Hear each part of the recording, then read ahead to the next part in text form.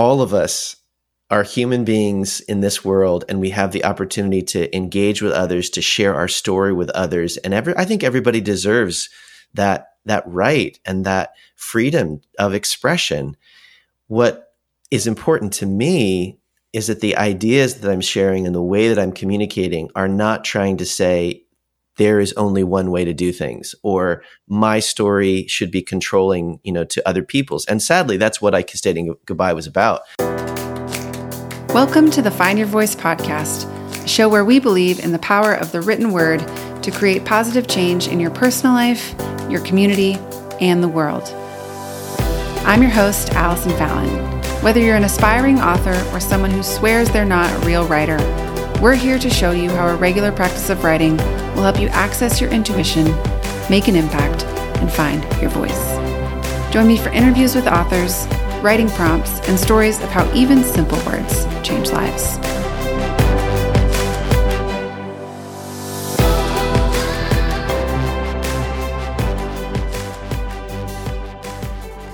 Can you imagine being defined by something you said or something you thought or something you wrote over 20 years ago? The thought is terrifying to me. I imagine it is to you too. And today's guest on the show is the perfect person to talk about this phenomenon. Today's guest is Joshua Harris. If you aren't familiar with Josh is the author of a book that came out over 20 years ago in 1997 called I Kissed Dating Goodbye. If you missed this phenomenon, if you weren't part of evangelical circles at the time, then all you need to really know is this is the book that is often attributed as the book that sort of kicked off the purity movement or purity culture. And again, it's the perfect example of this phenomenon that someone might be continually defined by something they said or thought many, many, many years ago. The fact that I even introduced Josh as the author of this book that came out in 1997. The reason I wanted you to hear this conversation with Josh is because I do think this is a complicated conversation, but a couple of different things I want you to pay attention to. Number one is that as authors, as influencers, as thought leaders, whatever you want to term that, as people who are writing down our ideas and putting those ideas out in the world and hopefully sharing them with one or more people who we hope those words have a positive impact on those people. Sometimes they do, sometimes they don't have as positive of an impact as we'd hoped. That there is a responsibility and an accountability that comes along with putting yourself in that position and making that choice. And on the flip side of this, I also want you to hear and to pay attention to the fact that people who are choosing to put their ideas out there in the world are also just human beings, and they're also just people who have every right and every permission to change and to evolve and to change their minds. So at the end of the day, my question for us is, what does this mean for us as people who share our stories and share our ideas with the world? How do we approach this mission, this objective, from a position of entering into a broader conversation rather than having all of the answers? It's not all about avoiding a negative outcome because we don't have crystal balls. We can't see into the future and we can't always avoid those negative outcomes.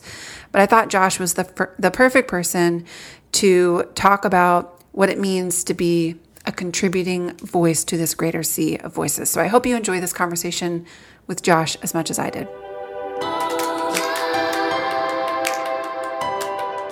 Hi, Josh Harris. Thank you so much for chatting with me today. Allie, I'm so excited to get to talk with you. This is a lot of fun.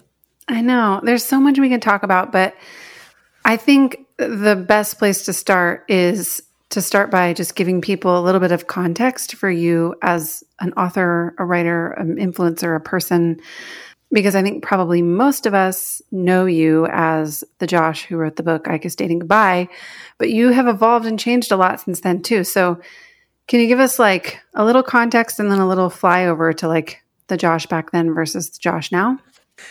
Sure. I mean, the short version is it almost sounds like a cliche that this super zealous, religious young person who thought he had all the answers to life and became a pastor before he'd experienced much of life, ended up hitting midlife, melting down, rethinking everything, having the kind of classic midlife crisis kind of moment.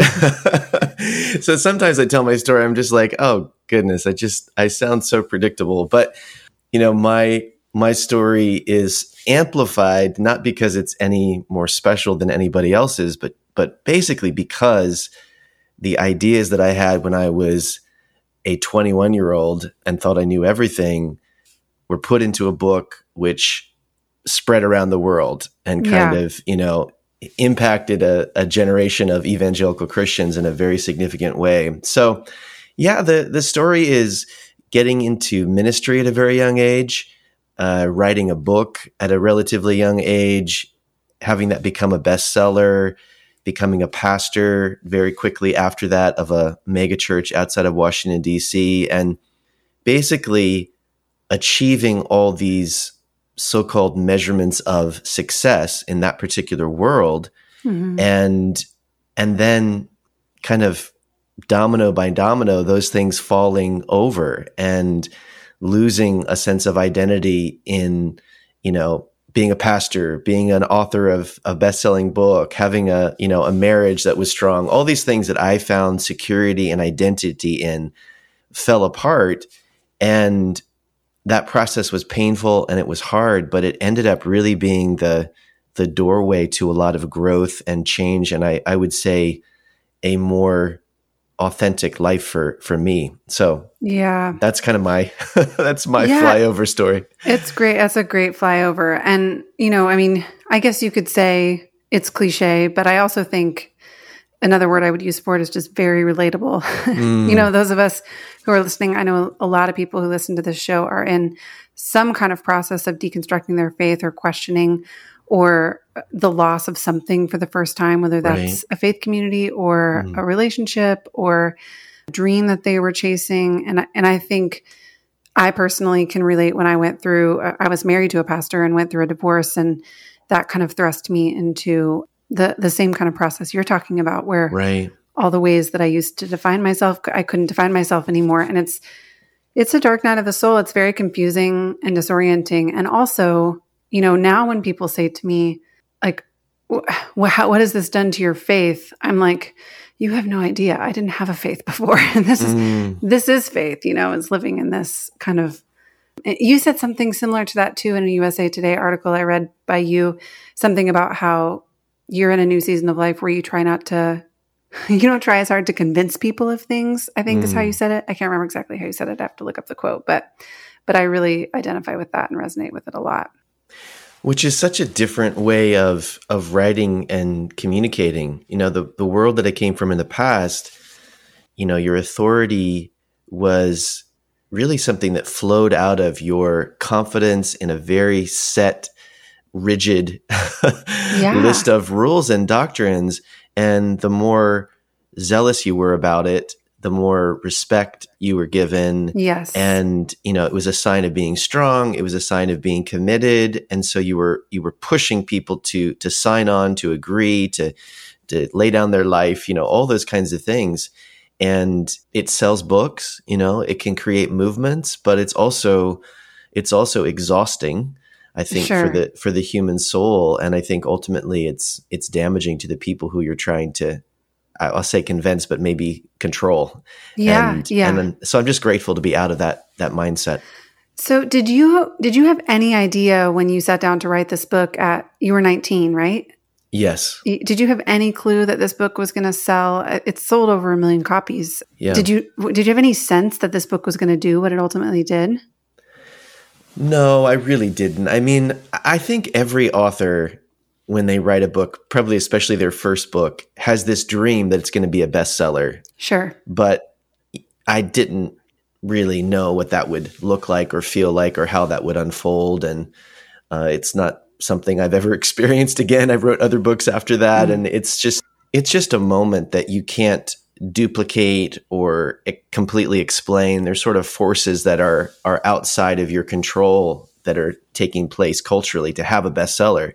And that's exactly what I experienced with I Kissed Dating Goodbye. So it was a shock, and it was an incredible experience. And, as a young guy, I was just kind of like, oh, this is how it's supposed to work. And Yeah. I would say I also had this sense of like, this confirms that I'm, doing God's work and this is God's message. So success can be something we chase. And then other times it can, confirm things that are not actually true. And it's a strange thing. So you're starting to answer my question already, but my next question for you really was, how did it feel for you to be in the moment when the book is taking off? Mm-hmm. And I can't remember how old I was when I Kissed Dating Goodbye came out, but not too much older than you, or maybe we're very similar ages. I was in college, I think, when my parents bought me the book. They were like, we think you should read this. Every college student's dream. Yeah, right. But regardless, I'm curious what it was like for you as this book is taking off. Were you kind of caught up in the glitz and the glamour of it? What did it feel overwhelming to you? What was going on in your head? It was so exciting in that the reason that any of us write is that we want to help other people. We want to connect with other people. We want our ideas to be a part of the human conversation. And we want our experiences and our convictions to matter and to make a positive impact. And so it was incredibly exciting to see people reading the book, responding to the book, sharing the book. And so I started getting letters from people who, I had no connection to. It wasn't like a friend or a relative or, some person in my community. The circle began to broaden. People from other religions were reading the book. People who weren't even in the Christian community were reading the book. It was being talked about in articles and newspapers and things like that. And so there was just a sense of this is what I've always dreamed of. This is what I've always wanted.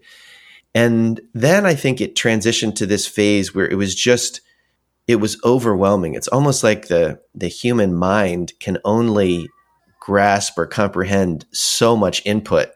And when you start getting into like the hundreds of thousands of people who are reading and, passing ideas on to other people, there's just not a way to really quantify that. And so, I kind of think about it in terms of Amazon reviews, when you start just having like feedback after feedback after feedback, and there, so many of them are positive, but then there are also negative ones. It's like you can only process so much and you kind of just shut down. Not that you don't care anymore, but it's just, you can't respond to every story. You can't interact with every person. So that kind of reach with a book it's thrilling. I think it's what we all want, but it also comes with its downsides, I would say. And especially if, you later realize that some of your ideas can have a really negative impact when they're implemented. Yeah. It's so interesting. A mutual friend of ours, Don Miller, has said something like this to me before where, the human being can only process so much information at once. And so when you put your writing out there, in a way, as writers, we're trying to, like you talked about, enter the human conversation, have our ideas be seen, have our story be seen and understood. Right. And there's a threshold to which you can receive that. And then beyond that threshold, it's almost like lost on you. So, we always kind of wish for more book sales. But the question he posed to me was like, how many book sales do you really need before the more doesn't matter, that kind of thing. It's true. I think it's a really interesting question to ask yourself. It's also interesting to ask the question, what's your actual goal with writing? Yes. Sales is just one way to measure the value of book. We shouldn't even say that that's a way to measure it at all, because you could have a masterpiece that nobody buys. Yeah. But one of the things that I talk about with the people that I coach, I do this coaching course called Clarify, message clarity coaching. And essentially I'm helping them think through how their experiences and life story translates into the message they want to share, whether it's writing or it's a podcast or it's a speech or just they want to be a thought leader and that type of thing. And one of the things I say is that social media, for example, can really, I think, misdirect people because they think it's only meaningful if I can attract millions of followers, if I can have millions of people see it. And the same is true with book writing. The book is only worthwhile or effective if it's on the New York Times bestsellers list and so on.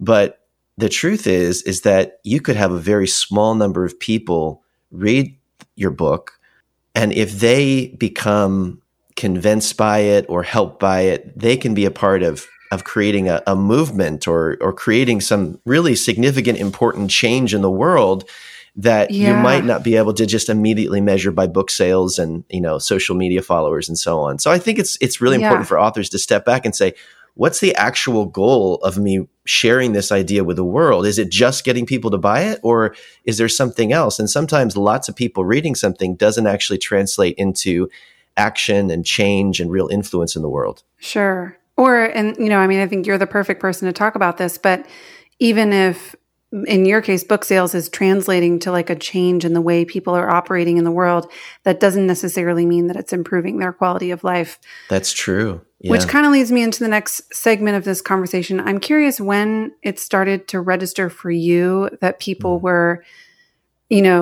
sort of starting to reject the idea of this book or beginning to realize that they had a negative experience with it. Was this like 5 years after the book came out? Was it more recent than that? What was that like for you when you first started to hear this feedback? Yeah. Well, no, it took a long time for me. I wrote other books. I wrote a follow-up book called Boy Meets Girl, which tried to address some of the, maybe you'd say, misunderstandings, or it's just kind of a working out of, well, here's actually what it actually looks like to get into a relationship and get married. But it was essentially a carryover of a lot of those same values and ideas. But it took a long time for me to actually listen to the criticism because I was surrounded by a community that affirmed those ideas. Yeah. And even as I began to try to nuance and speak to some of those things in my church, I faced kind of pushback from other leaders. I remember going on a youth retreat and, basically saying, listen, dating isn't the core issue here, that kind of thing. And having some other leaders really take me to task because they didn't want their teenagers hearing that. They wanted me to kind of hold the line when it came to the book. Yeah. And so I look back on that and I'm ashamed that I didn't, push harder. I'm ashamed that I didn't engage with that sooner. I think there just was a lot of closed-mindedness for me.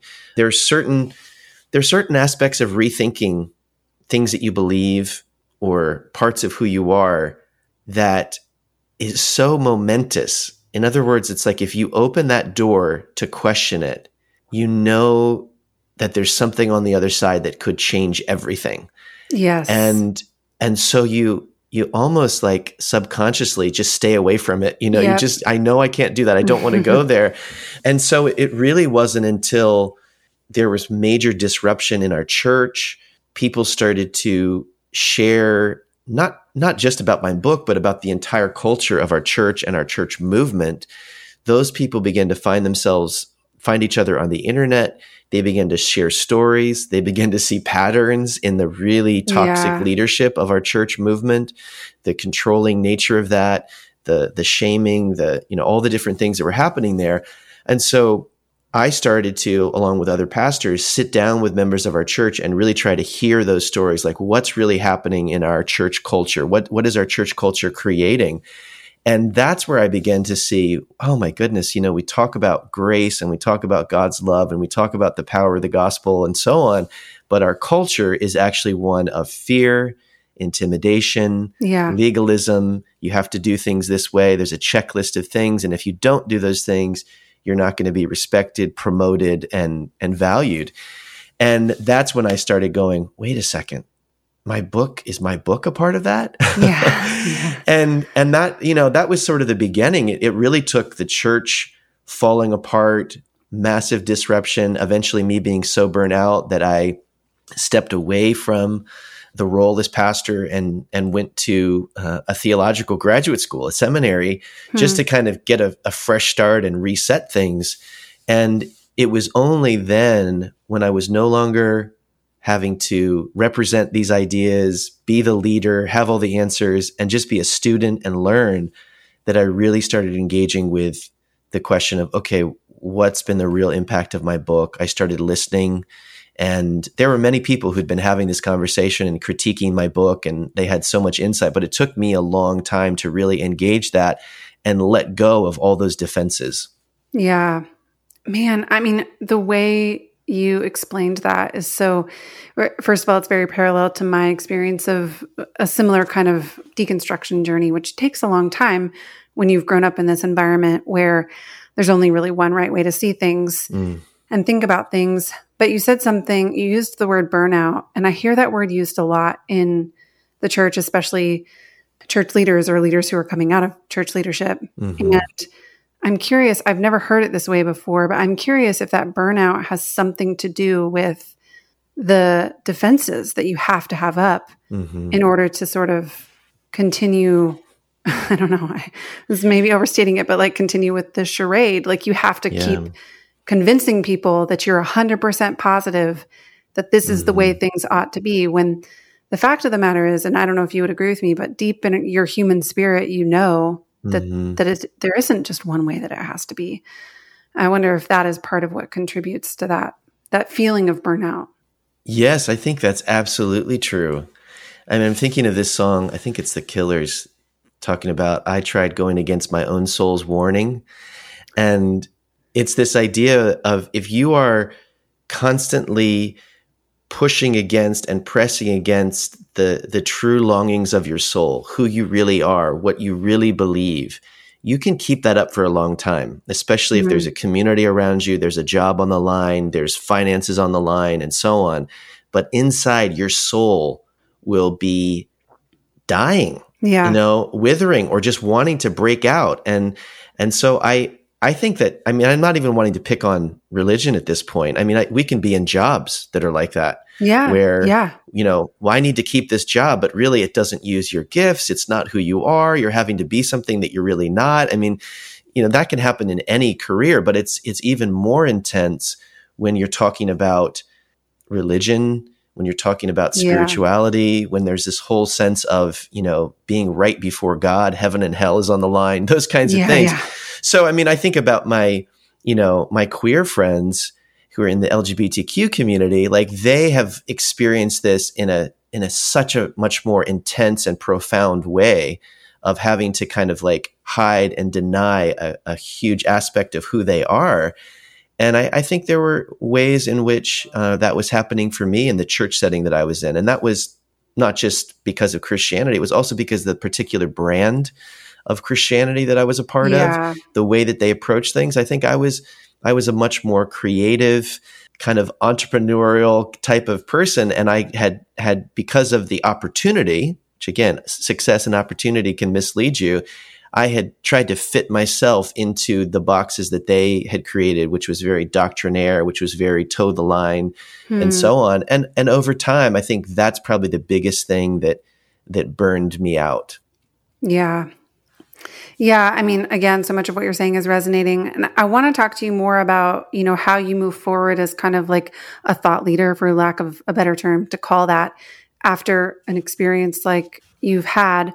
But before we move on to that, I feel like I would be doing a disservice if I didn't ask you to give just a word to people who are listening, who are in some kind of process of deconstruction. I know we have a lot of listeners who are in that place, like, and there's a wide map there. So all over the map. But do you have a word of encouragement or, not advice, but just something you could say to people who are listening, who are kind of in that dark night of the soul and wondering what's next? Yeah, I think the encouragement that I would give, that other people gave me along the way, is that this is a very human experience that you are going through. And we often, celebrate in our world personal growth, but I think what we don't talk about is that growth involves change, and change is just hard. It is. It involves, letting go of old ideas, admitting you're wrong, all these kinds of things. And I just would encourage anyone that's going through massive change to see that that's a part of being alive. It's a part of growing. It means that you're taking steps forward, and it can be painful, but you're certainly not alone. You're certainly not the first person to walk through this. And I think there's really just tremendous promise from becoming more flexible in your thinking, experiencing new ways of viewing the world. And you just don't have to feel any pressure to end up at a certain place or stop believing or, anything. There's no one way for this to look. And so just give yourself a lot of, to use a Christian phrase, give yourself a lot of grace. Yeah.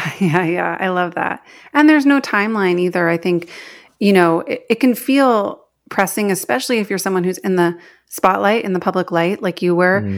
And I know, because I've read some of what you've written about it, I know that there's a lot of shame and guilt that comes up because you wrote this book, and people have been really damaged by the words that you wrote. And yet each of us is a human person. I think for me, the takeaway is we're each a human person. We're each on our own journey. Be careful not to elevate any one person so much that you take their word as gospel. A book can be great, full of great ideas, and you don't have to elevate this person to a godlike status simply because they had a good idea. We have to take accountability and responsibility for the way that we choose to implement those ideas in our lives. For those of us who are going through a deconstruction journey or any kind of faith journey, that we have to remember that the journey is our own and we can take it at our own pace and in our own time. And I think you've been such an incredible example of that. And another way that I think you've been a good example of this is you really have navigated this path from kind of one island to this new, I don't know how to describe it, but from one place to another place with such humility and grace. And when I read your words, they're full of such humility. There's a lot of space and understanding for the way that your words did have an impact on the people who they had an impact on. And I can feel the energy of grace toward even yourself as you navigate this new path forward. I'm curious in that what it has been like for you, because, you still have people who are paying attention to you. I think you are a thought leader, again, for lack of a better term to use there, for people who are walking through a deconstruction journey. And you have a lot of really valuable things to say, but it has to feel, I would imagine, kind of like, how do I do this moving forward in a way that doesn't repeat the mistakes of my past or something like that? Tell me what that's been like for you. Yeah, that's a good description of it. I think I feel a constant tension between, because you were wrong about ideas in the past, just basically be quiet, go away, and I have people who give me that kind of feedback very angrily, why don't you just disappear? You should go live in a monastery and just not let your voice be heard at all. I had somebody on TikTok the other day just saying, I want you off the internet, that kind of thing. And I think the reason that stings is because it's a real question that I can have at times. I can think maybe that is best. Maybe I should just disappear and so on. And it's an ongoing tension that I think it's healthy for me to feel, to say, what does it look like for me to be honest about who I am? The fact that I love connecting with people, sharing ideas, engaging with others, trying to help others in a very public way. It's a huge part of my story. And I think there's been a part of me that's had to sort of say, you know what, this is what I love and this is what makes me feel alive. And this is kind of why I think I'm on this planet. And I'm not going to essentially just kind of give up on life and who I am. Yeah. And I don't know where that's healthy and unhealthy. This is kind of just like the kind of thought process I go through. And I mean, I'm grateful that there are people who are saying to me, this is how this is helping me. Please keep, sharing what you're learning along the way and so on. And I don't think that necessarily justifies things. Because I think all of us can find people who are supporting us and people who are detractors, who are, being critical of what we're doing. So I think it's an ongoing journey for me. And I think the key for me is to say, it's not, okay, I was wrong in the past and now I'm 100% sure that I'm right about this. So that's what allows me to let my voice be heard and so on. It's saying, you know what?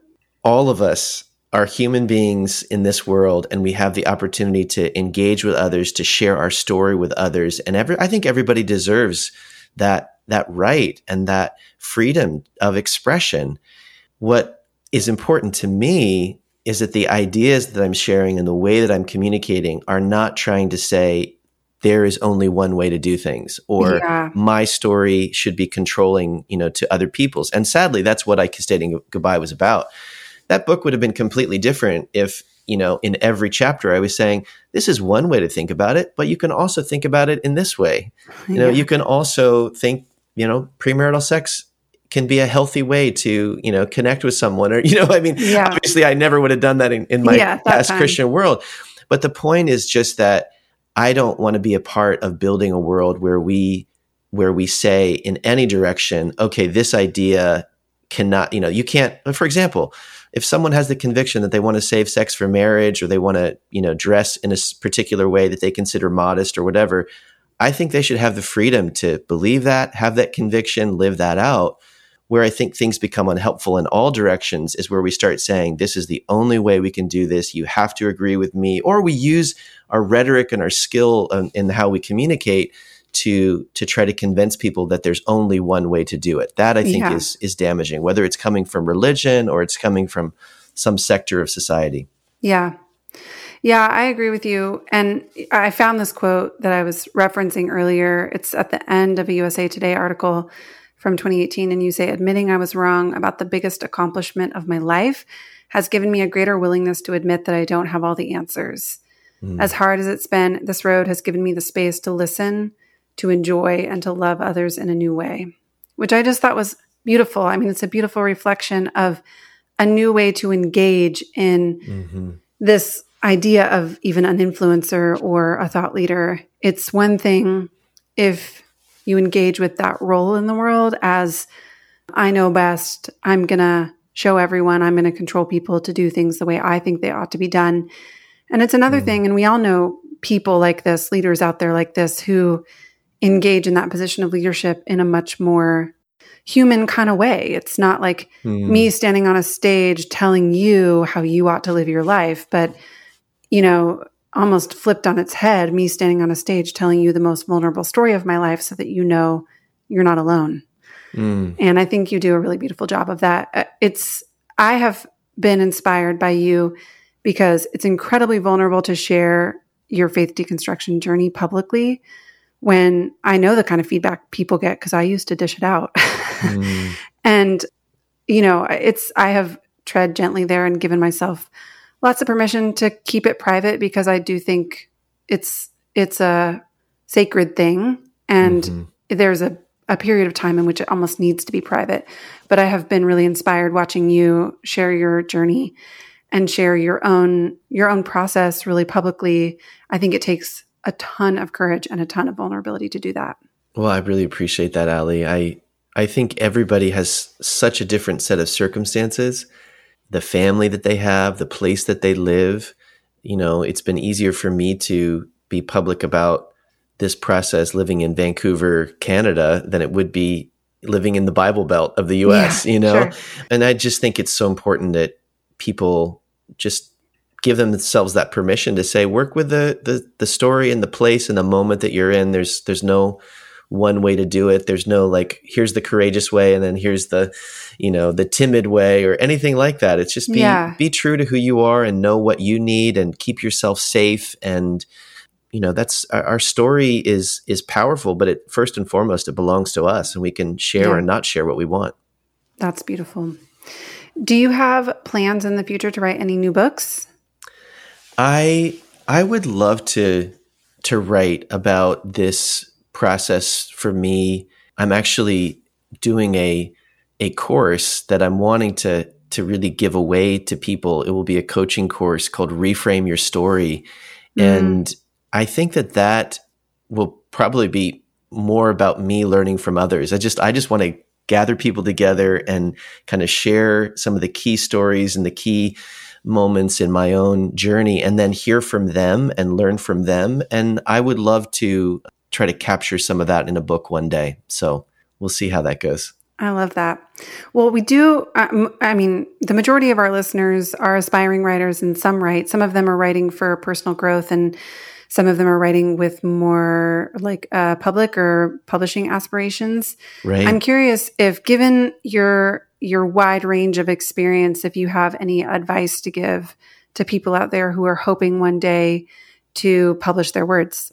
Yeah, I would just say, learn from Ali Fallon as much as you can. I did not ask you to say that. No, you did not. No, I would just say, find some way to be consistently writing, whatever that looks like for you.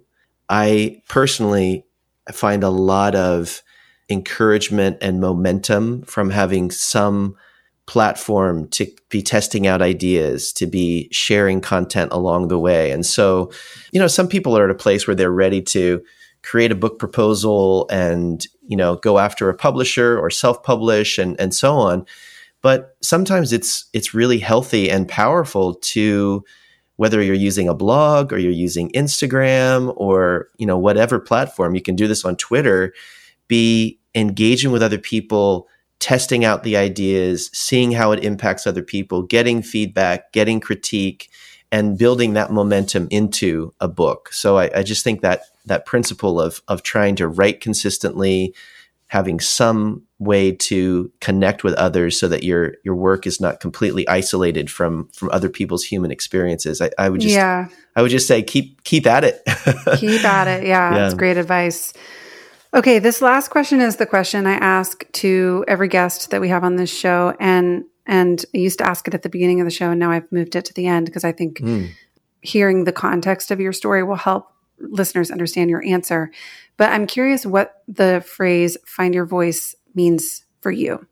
Find your voice for me is this recognition that there is a inner integrity or authenticity, who you really are, that we can lose, not because we ever misplace it necessarily, but because it gets covered up in other people's expectations and other people's desires for us, the pressures of family, the pressures of religion, the pressures of jobs, and so on. And I think finding your voice is really about peeling off all those layers and all those expectations. I almost picture someone that's just covered in these clothes, that don't fit and that are bogging you down. And finding your voice is being able to get back to who you really are and say, this is what I really want. This is what I see of the world. This is the take that I have on things. This is my honest story.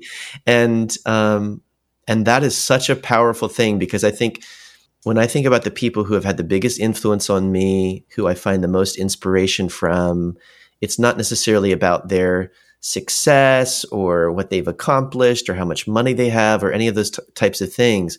There's an authenticity that rings out from them, that where you say, you know what, they're being true to who they really are. And it's completely unique and it's completely beautiful. Even if I disagree with certain things that they say or do, that authenticity is so powerful. And I think that's what it means to find your voice and then share it with others. Yeah. It's a beautiful description, and you're such a great example of that for so many people I know. So thank you for taking the time today. Thanks for spending this 30, 40 minutes with us. And thank you for sharing your heart and your story and your own authenticity with us, your voice. We really are thankful. Thank you, Josh. That means a lot, Ali. And I tell so many people about your work, and I'm so grateful that you're coming alongside people and helping them in that process of finding their voice. So please don't stop. Please don't grow weary in the good work you're doing. Thank you so much. Thanks for listening to the Find Your Voice podcast. We hope this inspires you to pick up a pen and start finding the words that will change your life, your community, and your world. If you liked what you heard today, share with a friend, rate and review us on Apple Podcasts. And if you haven't already, check out our website, findyourvoice.com. Subscribe to our Monday Motivation for free and get inspiring writing prompts in your inbox each week. Until next time, happy writing.